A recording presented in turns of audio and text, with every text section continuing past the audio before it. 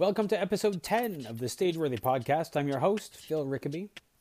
On Stageworthy, I interview people who make theater, actors, directors, playwrights, and more, and talk to them about everything from why they chose theater to their work process and anything in between. Sex T-Rex is a comedic theater company which presents intelligent, hilarious, and inventive works of cinematic theater. Sex T-Rex presents Watch Out Wildcat and Swordplay, a play of swords, at Toronto Storefront Theatre from March 11th to 27th. Joining me were Caitlin Morrow, Connor Bradbury, Danny Paget, and director Eric Toller. You can find Stageworthy on Facebook and Twitter at StageworthyPod, and you can find the website at StageworthyPodcast.com. If you like what you hear, I hope you'll subscribe on iTunes or whatever podcast app you use, and consider leaving a comment or rating.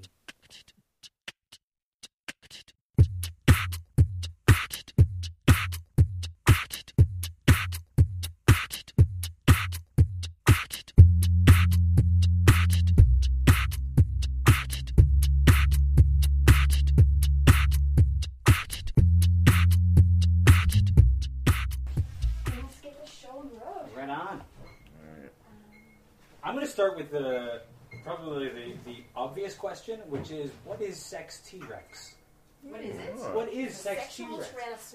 Tyrannosaurus. Yeah. It is a comedy company. Mm-hmm. Yeah, we started, 8 or 9 years ago as an improv team? I think 8. I think 8, yeah, something like that. And we would just do, we didn't really know how to do improv, but we liked it a lot. So we would just do very cinematic styles and kind of like movie parody improv. One of our first formats was just taking a suggestion of 2 movie titles and then combining them. We still do that today. You haven't learned. You haven't learned. No. Still haven't learned. No, we're not. We do the same thing. Yeah. And so we hadn't really done a lot. Most of us had done acting training at almost Brown. everybody went to George Brown Theatre School here. Yeah. You did too? Ooh. Really? Absolutely, yeah. When did you go there? I graduated in 93.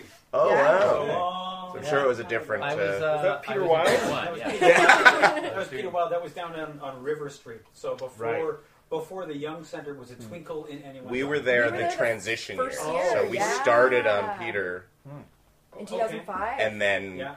partway through the year moved into the new Wow. building. Yeah. Nice. Yeah. So it was a weird year because it was like Half of the both time. places where Chaos. one was like breaking down, the other was Yeah. barely built. So And then it the was- one that was the one that's barely built had issues with water or gas or something, and so then we all had Yeah. to move back to the old building. It was just back and forth. Was that at the River Street building? Or? the one on King? King yeah, River. King Oh, River. okay. Yeah, So not you were five different. something. No, that's King. where we spent 3 years there in that disease trap. Yeah. Oh man, it was One a. person would walk in, they'd sneeze, and by the end of the day, everybody's like, "I'm not feeling so good." Oh, God. The building had pneumonia. Yeah, Yeah. The building just constantly. Yeah, the building was ill. It was like the Doors shittiest sneezed haunted opening building. close.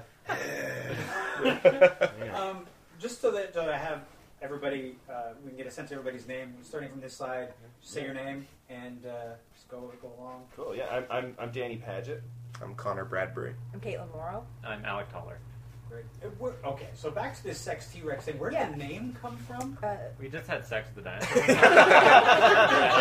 I still remember it. It I is still do it every once in a while. Yeah. When I'm drunk. our original name was actually Sexual Tyrannosaurus, Okay.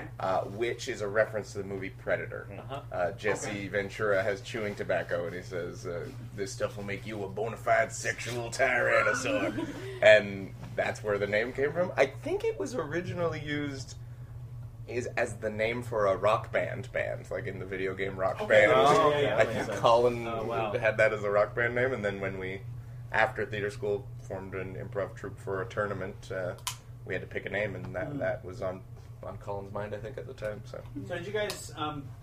So you went into a tournament not having any improv experience? I had or- done Canadian improv games. Myself and Colin had done Canadian improv games in high school. And Sean had done a fair bit Sean- of improv. oh yeah, and because I didn't know Sean's. Right. But It's- Fredericton improv. Fredericton improv, but never together, and never long form like that. Which was just we just did 25 minutes straight set and told one story. And that's still kind of what we do improvising today. improv. Yeah. Yeah. That's sort of blowing my mind right now. That your first improv experience would be Instead of like doing like an easy like 1 minute thing that you do like 25 minutes of. Yeah.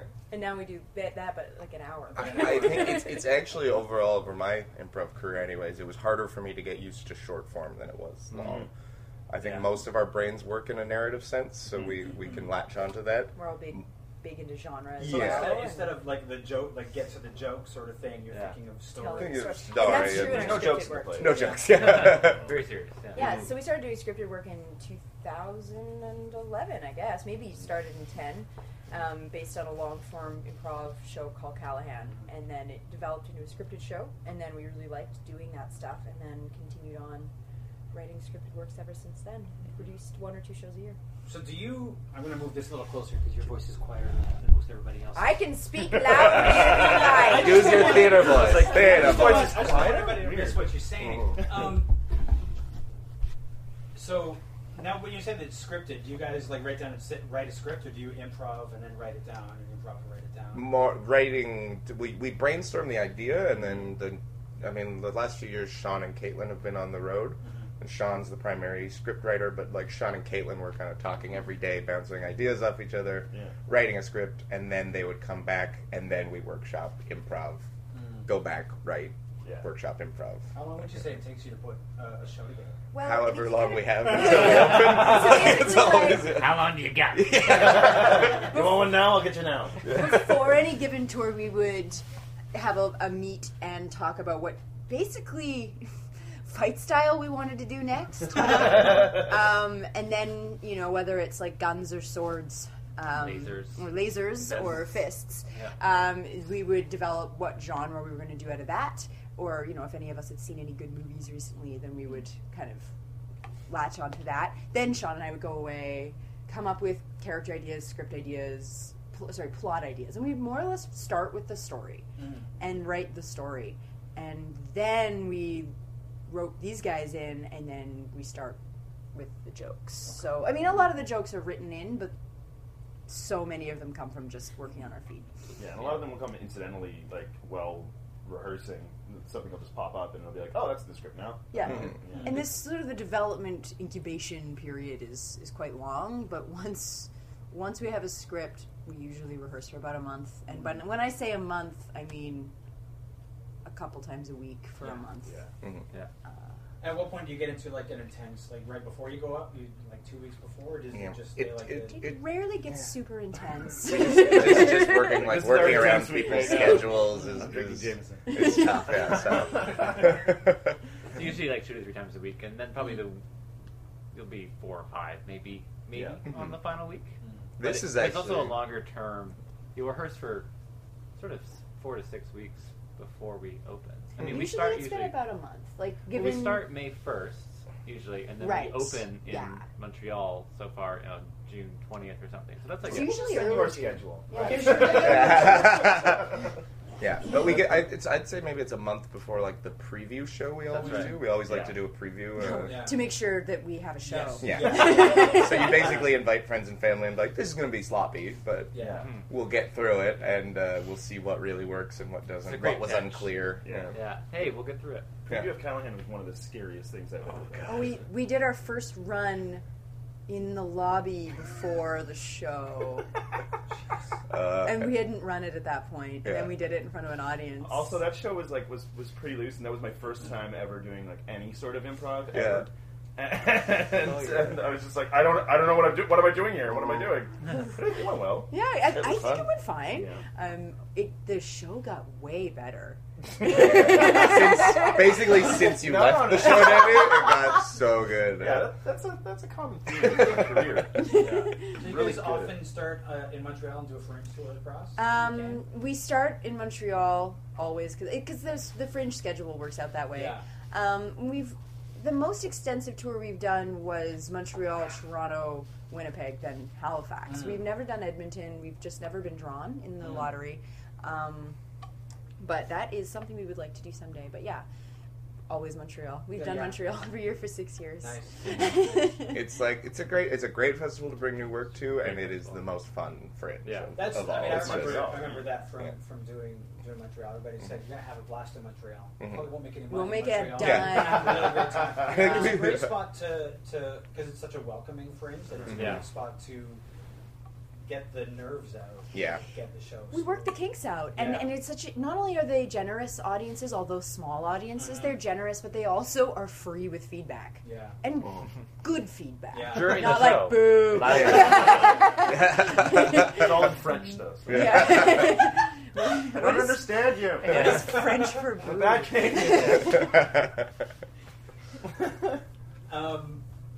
There, I've lost my train of thought. That's- That happened. We have that Yeah. effect on people. Yeah. So does Montreal We don't- Fringe. yeah, we don't Just have a thinking train. about it, I'm drunk. It was like a caravan. Of Yeah. Yeah. I remember. I mean, I was in Montreal, like I was saying earlier. At the same time, you guys were doing Callahan in Montreal. Yeah. And after a couple, I think there was a 2-minute dance party. At one of the 60-second dance parties. Yeah. 60-second dance party. One went for 2 minutes. I'm like, Yeah. oh. It's too much. But, so when you guys you've done Winnipeg, I mean, there's some real breadth there in terms of the way that those fringes run, and not to play favorites because each fringe has its thing. Yeah. Is there one that you look forward to more of the cities that you go to? Such a tough call. I mean, as you said, they all have their good qualities. We keep going to Montreal because it's close and it's the first fringe we ever did, and we know so many people there now. Although most of them have moved here.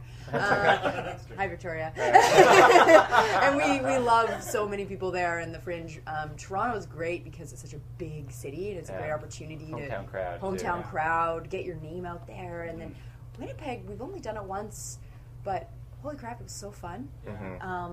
And the really cool thing about Winnipeg, like Toronto, the fringe happens and it has huge audiences, and yet I would say most people on the street don't even know the fringe is happening. Yes. Yeah. Because of the population. Yeah. You can still have huge numbers, and most people don't know what's happening. Yeah. Winnipeg, the whole city, the whole goddamn city Mhm. comes out, and everyone. I flyer people in Toronto, and they give me, what is it? Is it a stank club? face. Yeah. I flyer people in Winnipeg, or if I don't have a flyer, they ask me to come back with a flyer later to Yeah. tell them more about my show. Yeah. Yeah. And I remember we the- sold out like our first show, and we'd never been there before, and it Yeah. was like 180 seater. Like flyering in Winnipeg, I remember the first time doing it, being like coming up to a group of people and being like, "Hey, can I talk to you about our show?" And then being like, "Yeah, please." And I was like, I didn't really have a follow up. I wasn't ready. I was like, "Oh, what? Oh, okay. You ran away. Do You have don't a have flyer? somewhere to be? Yeah. Like, Yeah. okay, Yes, tell me sure." more. And you were like, okay, sorry. Sorry, let me. You're sort of preparing to wrestle somebody to the ground. Yeah, Shove a exactly. flyer in Handcuff the them to a pocket. pole until you're done talking. Yeah, the crowds in Winnipeg were older, which was also kind of surprising for us. We usually play to a younger crowd. That was an interesting thing about the Winnipeg Fringe as well. Well, that was I think, had a lot to do. We had a 5-star CBC review from Montreal Yes, that they had yeah. come to see it. So on opening day, we'd already gotten that review, and I think the older folks are big CBC fans. So it was just like we were very surprised because our audience is normally around 20 to 20, Yeah, 20 to 30. 25, 30 kind of thing, and then this was in a different crowd. And we're like, oh, this is great. We got a whole new. But getting that because I always appreciated that Winnipeg sent like a reporter out to like Montreal to see shows that were gonna come to Winnipeg. Yeah. But it's also amazing that the CBC in Winnipeg is so supportive Yes. Yeah, of the really. Fringe Festival. I have only done 4 Fringes, but as far as I know, it is the only one where CBC does that, and so they've got a really great it's local the only one where I CBC. think Winnipeg in like CBC there has like a Fringe page, and I think it's the only. the They only one review- that does that. Right. Most, if not Yeah. every show. Yeah. It's so great. And to Yeah. come back here and be able to say, CBC saw our show, come see it too, Yeah. is so helpful for us. Yeah. But I guess the Fringe is such a bigger event in Winnipeg that they have an incentive to cover it. You know, Absolutely. whereas Well, in as Toronto, again, it's like Toronto- there's like a bajillion things. There's 70 Yeah. festivals Yeah. going on Yeah. at the same The time. same thing in Montreal though, because the Fringe in Montreal is like sandwiched between 2 larger festivals. Yeah. Like, Right. Like the Who's the- Festival Francophone at one end, like the jazz festival on the other. So you find There's like always some There's always the with indie thing, the things car going on. racing yes, yeah. going on at the same time, and Yeah. There's Here? just like a street festival every Oh, yeah. week in Montreal. Yeah. There's Saint a little Laurent's festival always fatigue. shut down, and it's Yeah. amazing. Yeah. Yeah. Yeah. in the summer. You're about to start doing a double bill Yeah. at the storefront. Yeah. Have you done a combination show before? Like 2 shows at one? Nope. one- We're masochists. We did our first like double run, like our first like run of both shows in a row yesterday. With the break, like the 30-minute break. Mm. Yeah. And it was it wasn't as exhausting as I thought it would be. No, We yeah. just got. I think we just got sillier with it. Yeah. We just got Yeah. a bit more dumb later on with our jokes. But yeah, it's. It felt good. Yeah, we're doing 2 shows every night. Wednesday to Sunday, starting at 7:30, and it's. I think we can do it. Mhm. Oh yeah. It's also funny because Yeah. they are 2 separate shows, but they're both just over an hour long. So really, we're doing We're just one doing a normal play. play. One Yeah. normal But Yeah. combined, we have the strength of one man. But you're doing. I mean, they're both genre. Yeah. Yeah. Yeah. One's a western and one's like swords and Like a sort of Swashbuckling Musketeer, adventure, Swashbuckling, a la yeah. Princess Bride, Okay. Yeah. Mhm. Yeah.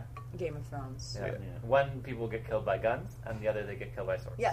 Yeah. Yeah. Just to make it really That's a clear. good pull quote. That's good. I've quoted myself a lot. I think you should put that on all of your. Yeah. Yeah. Can you tell me a little bit about both shows? Can we? Yeah. No, we can't. Well, you've been great talking. Let's get a script because I. Yeah. Their place. Yeah. So, Washoe Wildcat is a western. As you said, it's a revenge quest.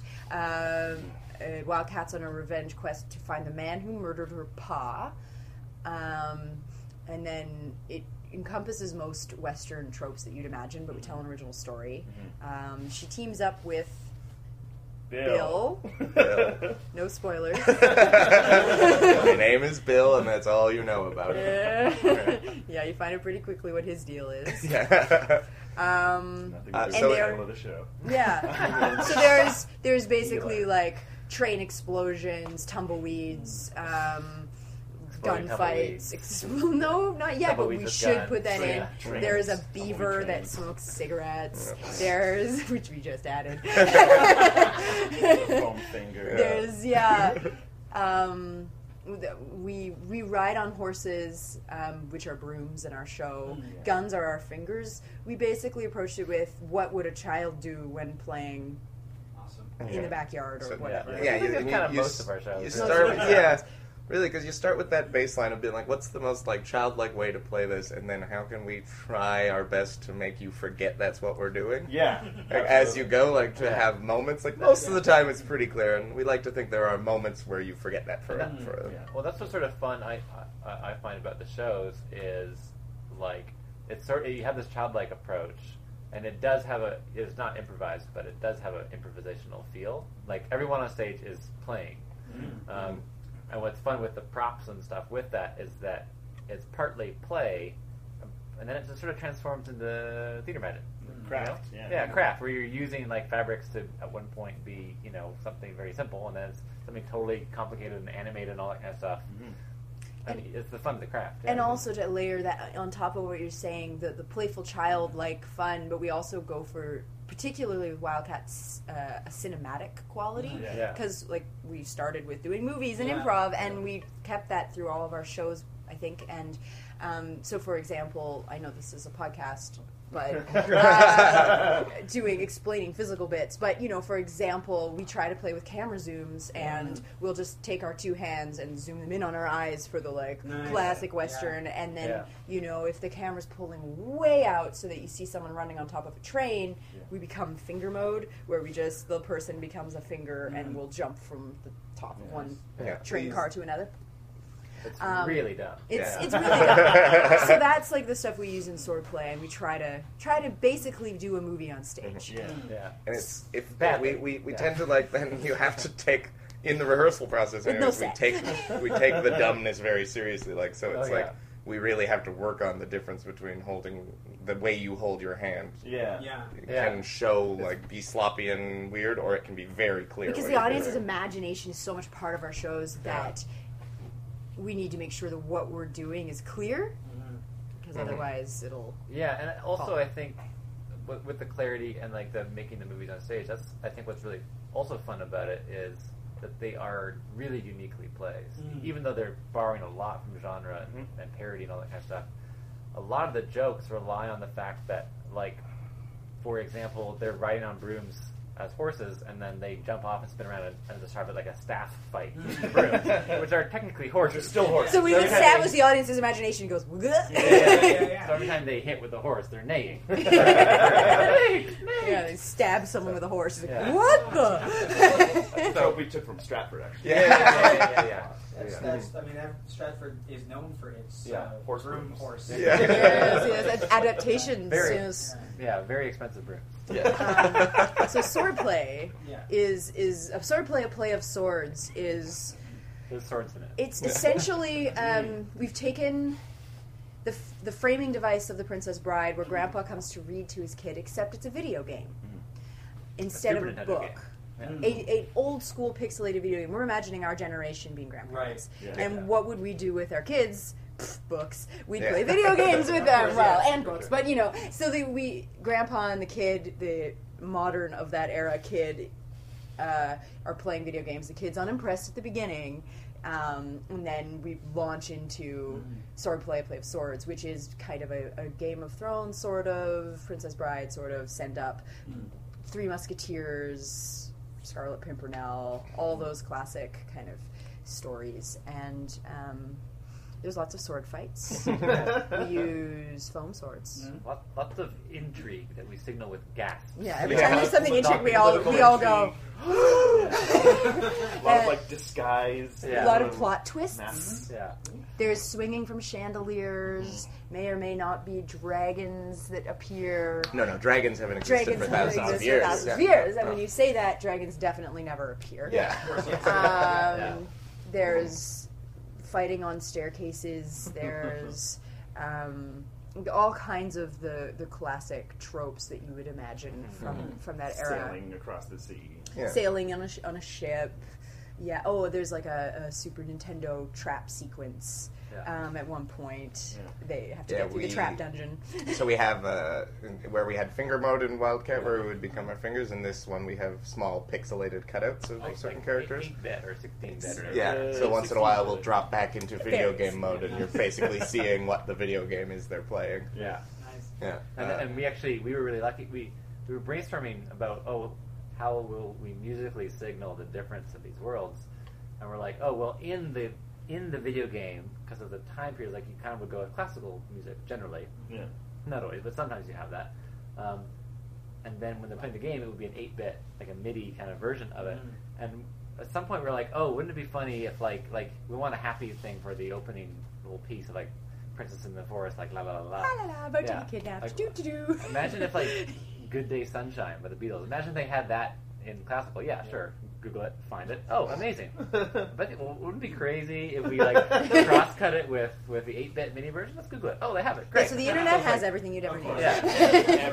So we Every sort song has been done in Yeah. 8-bit mode that you can possibly think of. of, so That's whenever great. whenever we hop back into the 8-bit, like blah blah blah, we have this kind of like Sorry, how's it go?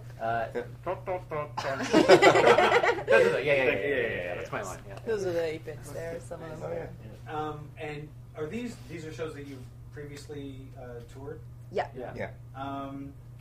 I know for myself when I've done some of the like one-act stuff that I've done for Fringe, I get to the end of that and I'm kind of tired. And because it's one thing to do it when you're rehearsing, another thing in front of an audience. How do you guys feel about doing these things back to back with? And you said a half hour Yeah. break in Yeah. between. Yeah. Will there be Red Bull? Lots of coffee. Lots of More face punch. Gatorade. I'm a Gatorade man. That's what I would probably go. I do Red Bull. I do Red Bull Zero because it keeps my figure. Yeah, there you go. Yeah, I think it will be more like. I know I tend to, as exhausting as these shows are, I've always felt pretty good after them. Like you feel The kind of adrenaline energized from it. Sort of siphon all the energy. From Yeah. it. You steal their energy. Yeah, all They their leave joy. tired. I often feel after a show that I'm so pumped with Yeah. energy that I could like lift a truck. Yeah, So you do. And then I do, and then everyone is confused. Yeah, but- Caitlin's a monster. Most of our budget goes to paying for the trucks. And I think the adrenaline gets us through, and especially when comedy does require an audience, and when the audience is there and Yeah. with you and laughing and having a great time. That just like you just feed off that energy, Yeah. and it's very energizing. For those few times when the audience is a little less energetic than you might hope or less into it, do you have any tricks that you guys have learned to Scream at them. Scream. Yeah, no. No, I think it comes with we found that in Winnipeg being a thing, like when we first went there, because it was such an older audience, you just learn that every audience is different. Like we finished our first show in Winnipeg and we're like, did that go badly? Like what happened? It felt like I didn't quite feel, and then we saw people coming out and talked to them after, and they were all so happy and like, oh, thank you so much for the show. It was wonderful. And we're like, oh, okay. You just Some didn't audiences that necessarily. just, like, They're hear silent the that. whole time, and then they give you a standing ovation. Yeah. It's like, Yeah. oh. It's because they're paying attention so much. Yeah. Because they're thinking it through so much. Whereas We like, have this. Go ahead. no, go ahead. We have this bit about like you can't let them, you can't let them laugh. If they laugh, they're not paying attention to the next show. No laughter. But we came from Toronto when we went to Winnipeg, where we were performing for like people basically between the ages of 20 and 40 for the most part, with obviously exceptions, but and then going to that crowd where people were hooting and hollering and totally drunk when they came to the show, and everything was just a bit off the hook. Yeah. Then we go to Winnipeg and it was like just a bit of a different crowd, and I think that when the crowd it's rare that the crowd isn't at least somewhat with us. Yeah. But occasionally, like we had one show, our second show ever of Wildcat in Winnipeg, we had in Montreal, we had 9 people. That's the smallest crowd. It's like a we've- matinee. It was and, it was just one of those like perfect witch's brews, but Yeah. like they were really great. One broom at one point launched off the stage and accidentally landed in someone's lap, and then she was a reviewer and gave us a great review. In spite And of they gave away free brew. yeah. Yeah. But it We need just that back. it's good to know what plays to a small crowd and what plays to a big crowd as well. I also find that, like, I know when we've had a quieter audience, I have usually said to, like, you have to give more energy, basically. Because when we have a big audience, you do, like, a little thing, they give you a big laugh, and that pushes you along. Yeah. Mhm. But if they're quiet and you just get a chuckle, well, you still have to give all the energy that you would expect from that laugh and do anyway. I think that because there's all these like Sean and Caitlin have all these like, aside from the big laugh jokes, there's all these like really subtle, cool Easter egg jokes in the scripts, and when you have an audience like that, they're more likely to get like the really subtle references that like that something seems to be a piece of exposition, but there's like joke here, joke here, and it's just like it's but like you can't catch it all if you're in a laugh riot show. Right. Yeah. You know? That's ideal. I think that's what makes them rewatchable too, which is great. Like Yeah, secret jokes. people always tell us that they'll catch things the second time they missed, which is great, which is what you want in a good comedy. I think like it's what I learned from watching The Simpsons, which is like hide jokes in laugh moments, like because you're laughing at that the first time, and then another joke is made that you'll miss completely. But It's like playing a video game the second time, and like finding all those little secret rooms and stuff. Yeah. Those jokes hidden. Yeah. Yeah, so if anyone's listening, come see our show twice. See it 5 times. It's funny that you mentioned the Simpsons thing, because that thing about rewatching it and having these hidden jokes apparently became more dominant in comedy with, like, on TV anyway, with like VHS. Right. Because now people could very easily rewatch things. Yeah. And you have layers that you're building for that, whereas before you're like, just if the joke isn't laughed at the first time, it's a bad joke. Yeah. Well, and there's also this weird thing, too, that, like, we talk about this all the time, and comedy is such a weird thing.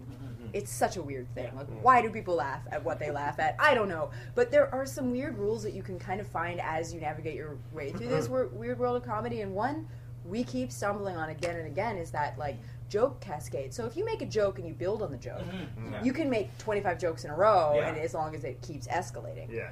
But if you make a joke and then you make a completely different joke immediately afterward, one of those two aren't not going to get a laugh. Yeah. Even if the audience hears both jokes, like Right. if the actor waits till the laugh dies down and delivers the line completely audibly, because like there will be, we are scripted, but we do go off script a little bit here and there, and there are some moments more so than others, and it just, for example, like you know, this moment in the show I always get a laugh no matter what, but this one day I did something a little different, and then I got this huge laugh, and then I gave my delivery the usual and got nothing. Yeah. And there's this weird, it's a weird rule. I you have- can't think of a better example than that than our last show in Yeah. Halifax. That's what I was thinking Julian of. just has this moment at the end. He's giving this monologue at the end. There's this one joke that always kills. Slave, yeah. And looking at the tape, he flipped his poncho once right before that joke, And got a huge and people laugh. kind of chuckled at it. And then the next joke, flat, just because of this I little just poncho. laughed. Don't ask me again. And it's so weird, and so you remove the poncho flip, and then you get the laugh Yeah. back. Right. Yeah. It's People are just like, I've already laughed at the joke. I'm sitting already. No more joke. I've been hurt before. I mean, you can feel like you're laughing through the whole show, and miss and not laugh at half the jokes. I've had people see it twice in the Fringe, and we had a 200 plus kind of crowd there, so big laughs when you get them.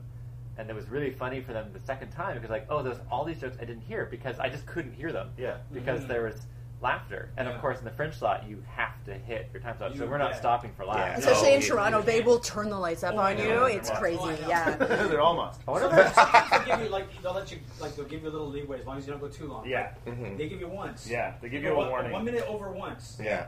And after that, Oh man, so yeah, so like That's why I as always much get as my we text drunk. Yeah. try to be sensitive to the laughs and try to come in just as they're dying down, at a certain point you just gotta get the show done on the Fringe, which is totally fair. I understand people have schedules they want to keep, Yeah. but it just means that people are not getting the jokes. Well, it always They paid for it. it helps us with pace too, because we've always our previews tend to run 90. like a 90 minutes, and then we have to crush it down to an hour long, and that really like makes you know what's important in a script, Yeah. what's important in the moments.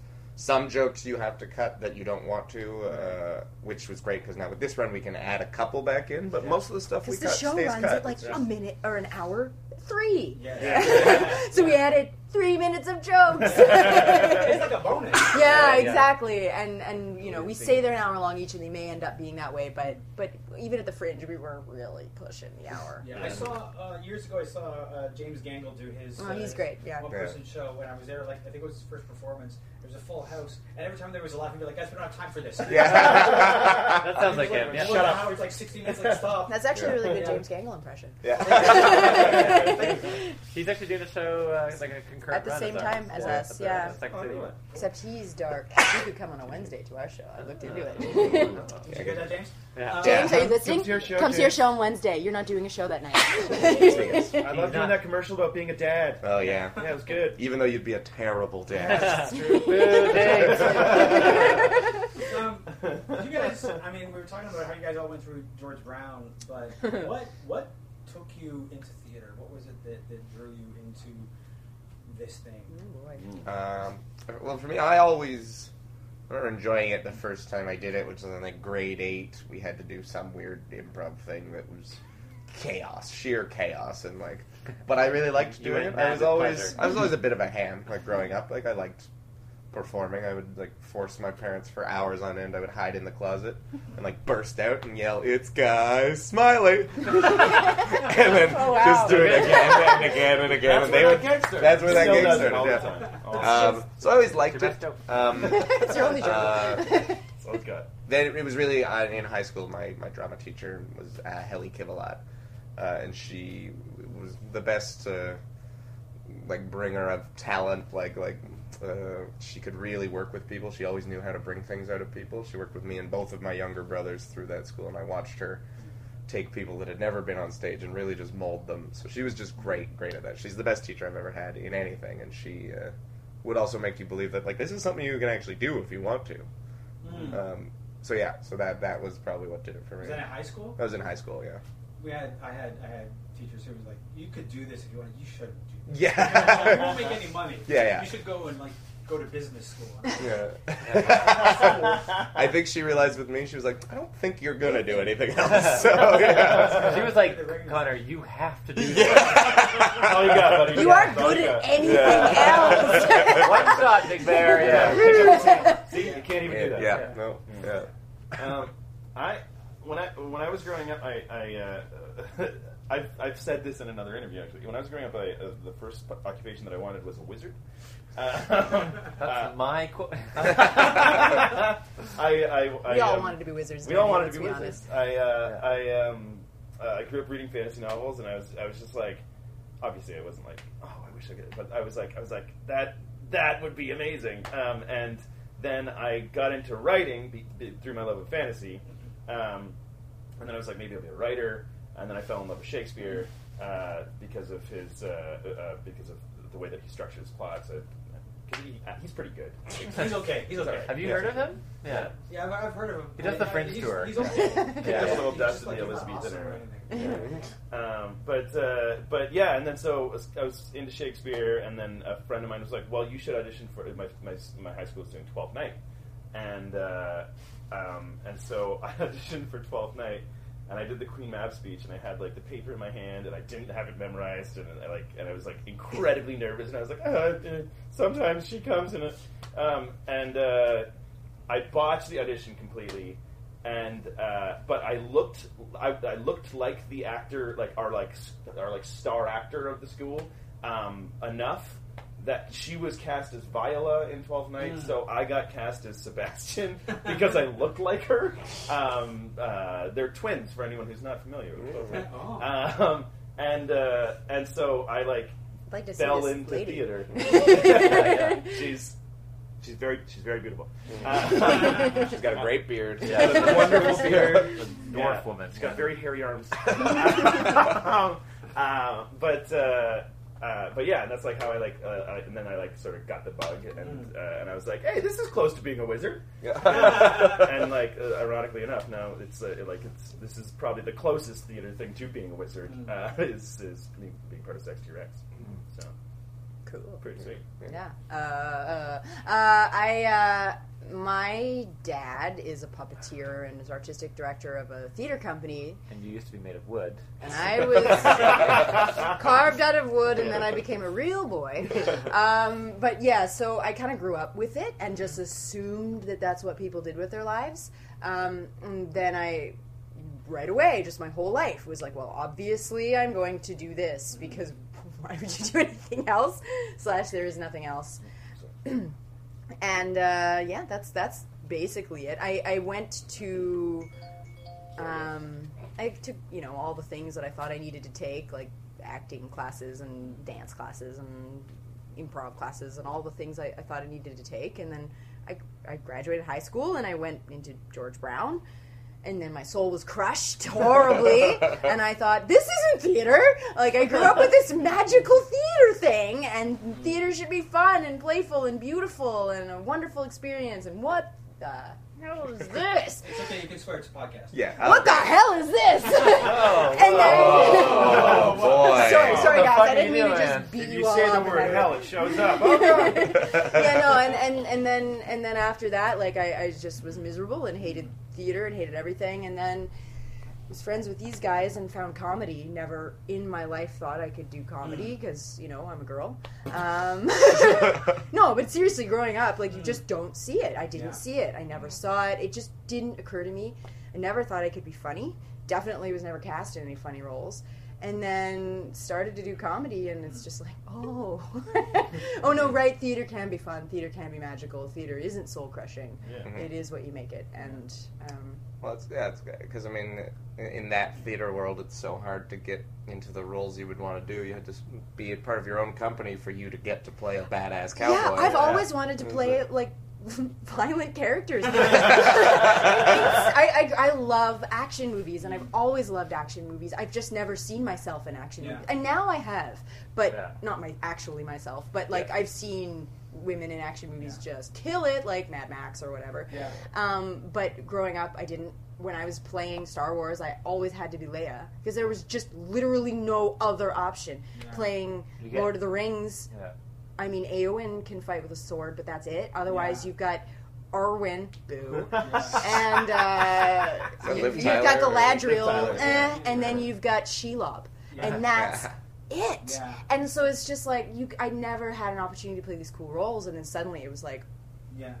we did a lot of stage combat in theater schools, Yeah. and as you may know, and that just was my favorite class. That and I guess dance, but and then doing all this stuff. Just now I can write my own superheroes, right? So Yeah. okay, the first show we did Callahan, I played the wife, and I was like, never again. Okay, let's. When we pared down the cast and Danny wasn't in it anymore, I took over a lot of your roles, so I got to Right. play a lot of goons and like Yeah. fighting roles, and I was like, yes, this. So then the next show we did, I got to play a killer robot, and the next show we did, I was like an ass-whooping cowgirl, and then a delicate princess. Definitely, there's no plot twists with her No. in swordplay. She's just dainty. She's a dainty Yeah. flower who needs rescuing constantly and isn't evil at all. So yeah, and so it's just yeah, and that's kind of been my journey so far. Just like make it yourself because it is changing. The really honestly in the last like 5 years Yeah. Yeah. in my adult life, it's changed. Yeah. Yeah. So It's really cool. Yeah. Otherwise, you had like Ripley in Alien. yeah, yeah, exactly. Yeah, And- one. And Sarah Connor. Sarah Right. Connor. Sarah You got Connor two. was Yeah. pretty Yeah. cool. You gotta have and- those two. That What? was- yeah, what do you want? No. And like I guess Metroid, but it's like basically a dude, and then it's like, Yeah, oh, yeah, surprise! That robot has boobs. Oh look, she's a babe. Yeah. You only find out that she is a woman when she dies. That's the only time. I know, When yeah. you beat the game or she dies. I sort of somewhat similar in that I just kind of as a kid I just sort of assumed that's what you did as you went into the arts and kept playing. Because you went to Canterbury. I did. I went to an arts high school, so I did theater there, and I did improv as well. Actually, the Canadian Improv Games and stuff. And I think I was like 16. I was like, I directed my first play at a little tiny festival there, like in the school. And I was like, great, this is what I'd like to do. Because as an actor, I would get frustrated doing plays that I didn't like. And having directors that I didn't respect. So I was like, well, I don't want to do this. Like, I want to be a director that other people I know don't how you respect. feel. Yeah. And that's why we keep leaving him out of our You program. did. You did it. That's And- another story. And so, yeah, actually, you know what? The real like instigator was I was going to go into physics. Was my high school plan. And Uh-huh. right. Actually, please still do that. Support us all. Yeah, right. And I had an assignment for like a math class or something due the same day as an assignment for a playwriting class, and I didn't have time to do both because I had procrastinated. And I was like, okay, which should I do? I was like, hand and hod. And I was like, well, what should I want to do? I was like, oh, I want to write the play, obviously. And I was like, oh shit. So yeah, I kind of went from there. I did theater school for a little bit in Victoria for 2 years, and I was there for a directing program, but I found it was pretty light compared to even what I had done in high school. And when one of the professors was like, "Get out," I was like, "Okay, Yeah. cool." And then I went to York for film school, and I graduated from there, doing kind of everything, but really focused on writing and directing kind of stuff. And then I came out and of film school. I was like very I was much. like, not saying. Yeah. Oh, I'm very closeted. Closeted Yeah. film school Yeah, student. Yeah. Connor's gag is jumping out of the closet. You can't have that gig, too. Yeah. Going Connor's there. No, anyway. Smiling. My ambiguous sexuality aside, I left. I finished film school, and film is great, but it's really like it's just a really challenging medium, and it involves usually a lot of money and a lot of preparation. And I am poor and ill prepared. So, but theater for me has always been really fun, and my strength in the film has always been working with actors and stuff, and creating with people together and collaborating. And film, I still do it, and it's still fun. but it's you kind of do big behemoth projects every couple of Yeah. years. They're just sort of massive enterprises. And with theater, it's still a lot of work, but it's way more play. It's way more just like, oh, you're doing that stupid thing with your hand. Let's keep doing that stupid thing. Yeah. So just the sense of play and fun. And you learned that from Stratford. Yes, Yeah, exactly. Which I founded. Room for horses, all out. And starting with theater, there's a big indie theater-y, movement-y thing of just kind of do it yourself, which has inspired me, and I've been a part of as well. Hammering upstairs. Yep, neighbors. Yeah. Neighbors. Yeah, and so I've done film work actually with some of these guys as well. We did a feature film a couple years ago. It was very silly about a play, of course. Called play. Play the film actually. Really dumb. Very very dumb. But then even because I do my own theater work as well, and it also has a very similar sense of trying to get sort of filmic genre stuff on stage. Just because I feel like that's the language that everybody speaks. We're all so familiar with television and film that why not just use that language and then make it inherently theatrical in some way. Yeah. Do you guys all do the D&D as well? Wait, do you mean the D&D show or just The play D&D D&D show. in general? Both. Let's Yeah, play because both. both. Yeah. Not Danny. I don't. But not that he will never. But No, it's yeah, just, you it could depends. sometimes if you No, wanted. no. Denny's started doing more. I mean, you're getting more into improv. Yeah, I mean, yeah. I'm sure you've trained and done some stuff in it. Yeah, but I think. Well, I'm doing a Bad Dog show Yeah. in April. Which Yeah. Is also Woo. terrifying. Yeah, we do. Sean and I produce the D&D show, and Connor's in it, and Alec is in it as well. And yes, it's a barrel of fun. We've also, it's not just Sex T-Rex, although we're producing it. We brought in some like incredible comedians Nerds. and Yeah. nerds. Well, I mean, the They need to be prerequisite buffs. was comedian / nerd, so everybody Yeah. in the cast Yeah. fits both of those bills.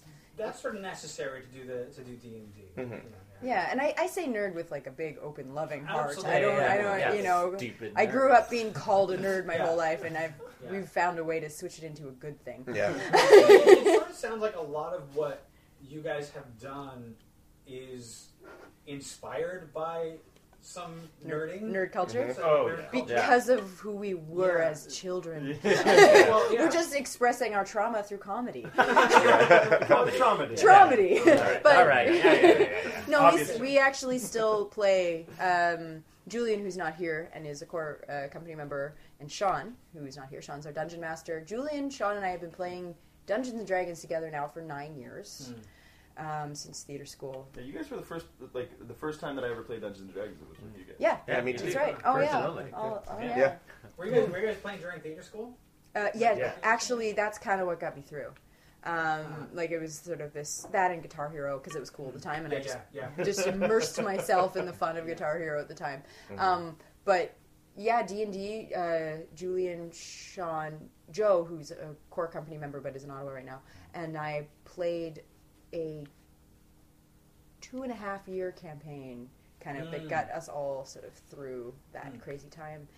And, there's pictures of it on my wall still, characters and stuff. But yeah, and we've continued to play different campaigns. And actually, often they end up being inspiration in some way or another for other shows. Or just straight up D&D Live, which is kind of the most obvious, offspring of that. But it's a lot of Dungeons and Dragons, a lot of tabletop stuff. And it's I think the D&D show works right now. I think it's working really well. We've done 3 of this latest campaign because it's not like somebody asked me oh, you're doing a D&D show, like what edition do you guys play? I'm like, oh well, it's not like we all know the D&D style, but we're just like the show is a little more loose in that approach, so it's accessible. Like you need to be a bit of a nerd to watch it, but it's not. You don't have to be a diehard Dungeons and Dragons fan. to But enjoy it is the show. accessible to everyone, also because it's set in the realm of Toronto. And so, if you know anything about Toronto, which most people who live here do, it really you can get just as much enjoyment out of hearing puns on a lot of things that you're familiar with, like the Troll Toll Commission, which is the TTC for obvious reasons. Yeah. And there's lots of kind of, there's lich hipsters that, live in Parkdale. And all the Dales are elven homelands, cabbage towns where the hobbits are from.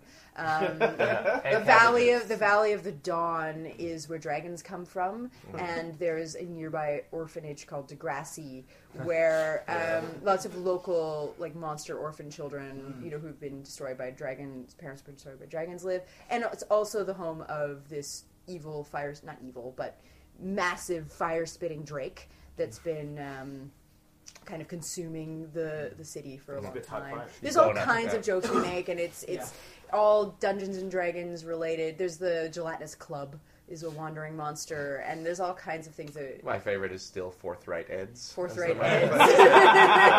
Forthright Eds is a location. Oh, and so when the PCs or paying customers come in, they're given a map of the realm of Toronto with locations and wandering monsters on it. And so the beginning, we choose where in the realm of Toronto the adventure is going to take place. How often does D&D Live happen? Monthly. Monthly? Just The last Monday of every month. Cool. Yeah.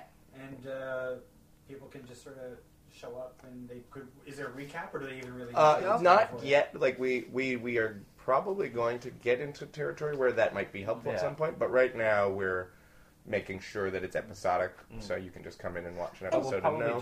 We'll probably just play the first few minutes of a Battlestar Galactica episode. Yeah. But it's we still honor what happened in the last session. So if like our character lost her beard, and the next episode she didn't have a beard, we still honor what happened, but it is at this point by no means necessary to have seen anything we've done before to come in and appreciate it. Beardless woman in a Also, why doesn't she have a beard? Also, you get a discount on the ticket price if you show up in costume. So we've had a number of like cosplayers come up and show up to our show just either because they're interested in D&D or because they want an excuse to dress up. And it's been really fun to see that kind of thing starting to happen. Awesome. And another project we're working on related to the show is the Wandering Monster. We're working on our own monster manual. Okay. So we're reaching out to local artists, and we almost got all of the Wandering Monsters drawn at this point, and we're going to compile a Wandering Monster manual for the D&D Live campaign. Nice. Do you find there are good crowds for D&D Live? Yeah, generally speaking. A lot of nerds in the city. Yeah, Toronto is a great city for nerds. Yeah. Toronto is a And great they- city for nerds. City of Nerds. Yeah, it's like I don't know why they're not promoting it. Yeah. getting regular people to come out to shows can be tough, but if people with like passion like that a lot of these, I want to find another word than nerds right now. These nerds have a lot of passion, but they do. They're just passionate about the things they like, and they will go to things like they'll go to Comic-Con multiple days in a row, They line up also for have- hours to get autographs from people. Like if they care about something, they're going to support it. Yeah. They also have lots of By lunch they, money you that mean- we can beat them up. Yeah. But me. Prime swirly territory. I call myself the daywalker a lot of the time because I'm kind of half nerd, half jock. I grew up more playing sports and watching it, and then you became friends with became us. friends with you guys. Join Calling us, yourself Connor. the Daywalker does push you a little. I know. And the fact that he my does jock Dungeons and friend's Dragons new live. blade, The yeah. fact that There you go, he, just like moving over. No, Or we've he's been, like Jose Nerdtista. Yeah, exactly. Yeah, there you go. yeah. And so, just as we're wrapping up, the Wildcat and Swords of Swords. Is Swords Swordplay. Play of swords. Swordplay, play of swords. You know the lyrics to the I opening song? did the opening song. It just came to me. Yeah. So it opens on the 11th. Yeah, we have a preview on the 10th. It opens on the 11th. It runs till the 27th. Nice. We're Wednesday, dark Sunday? Monday, Tuesday. Otherwise, every night we have 2 matinees on the Sundays, and Yeah, so the Wildcat at 7:30, Swordplay at 9 every there's a night. half-hour intermission where people can go get right sauced. And we have Or- a deal where if you bring your own sword or gun, you get arrested. Just the way it should be. Yeah. So, in terms of where people can find you online, website? Oh yes, sextrxcomedy.com, and that's very important Yeah, because the if you comedy is Google your- sex Google sex T-Rex, T-Rex. you find all kinds of fun things you can't unsee. When there's not any spacing in it, it's sex treks. So, Yeah. okay, yes. Tracks, yeah, Yeah. trail mix. Yeah. So yeah, like That's why I could find it, because I actually put the spaces in. I'm glad I didn't Yeah. Little sex tracks. That was working. Yeah, that's a whole other Yeah. whole other Yeah. Google I really search. have to stop producing my artwork. On Twitter, you guys on Twitter? Yeah, we're Yeah. on Twitter at SexTrex. Yeah. We're also we're always doing stuff at Bad Dog Theater. Mm-hmm. We're artist in residence there, so we're doing Yeah, that. we have And 2 monthly shows there. We do kind of a who knows something different every monthly show, and that is on a Thursday, any given Thursday of the month, depending on Bad Dog's schedule. And the other one is D&D Live the last Monday of every month. Great. Yeah. Yeah. Well, thank you guys so much for talking to me today. Yeah, thank you. thanks, man. Great.